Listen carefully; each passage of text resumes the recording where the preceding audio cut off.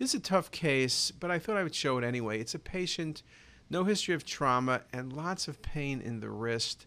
And when you look at it, you can really see the flexion deformities. You can see that there's thickening along the tendons, very, very prominent.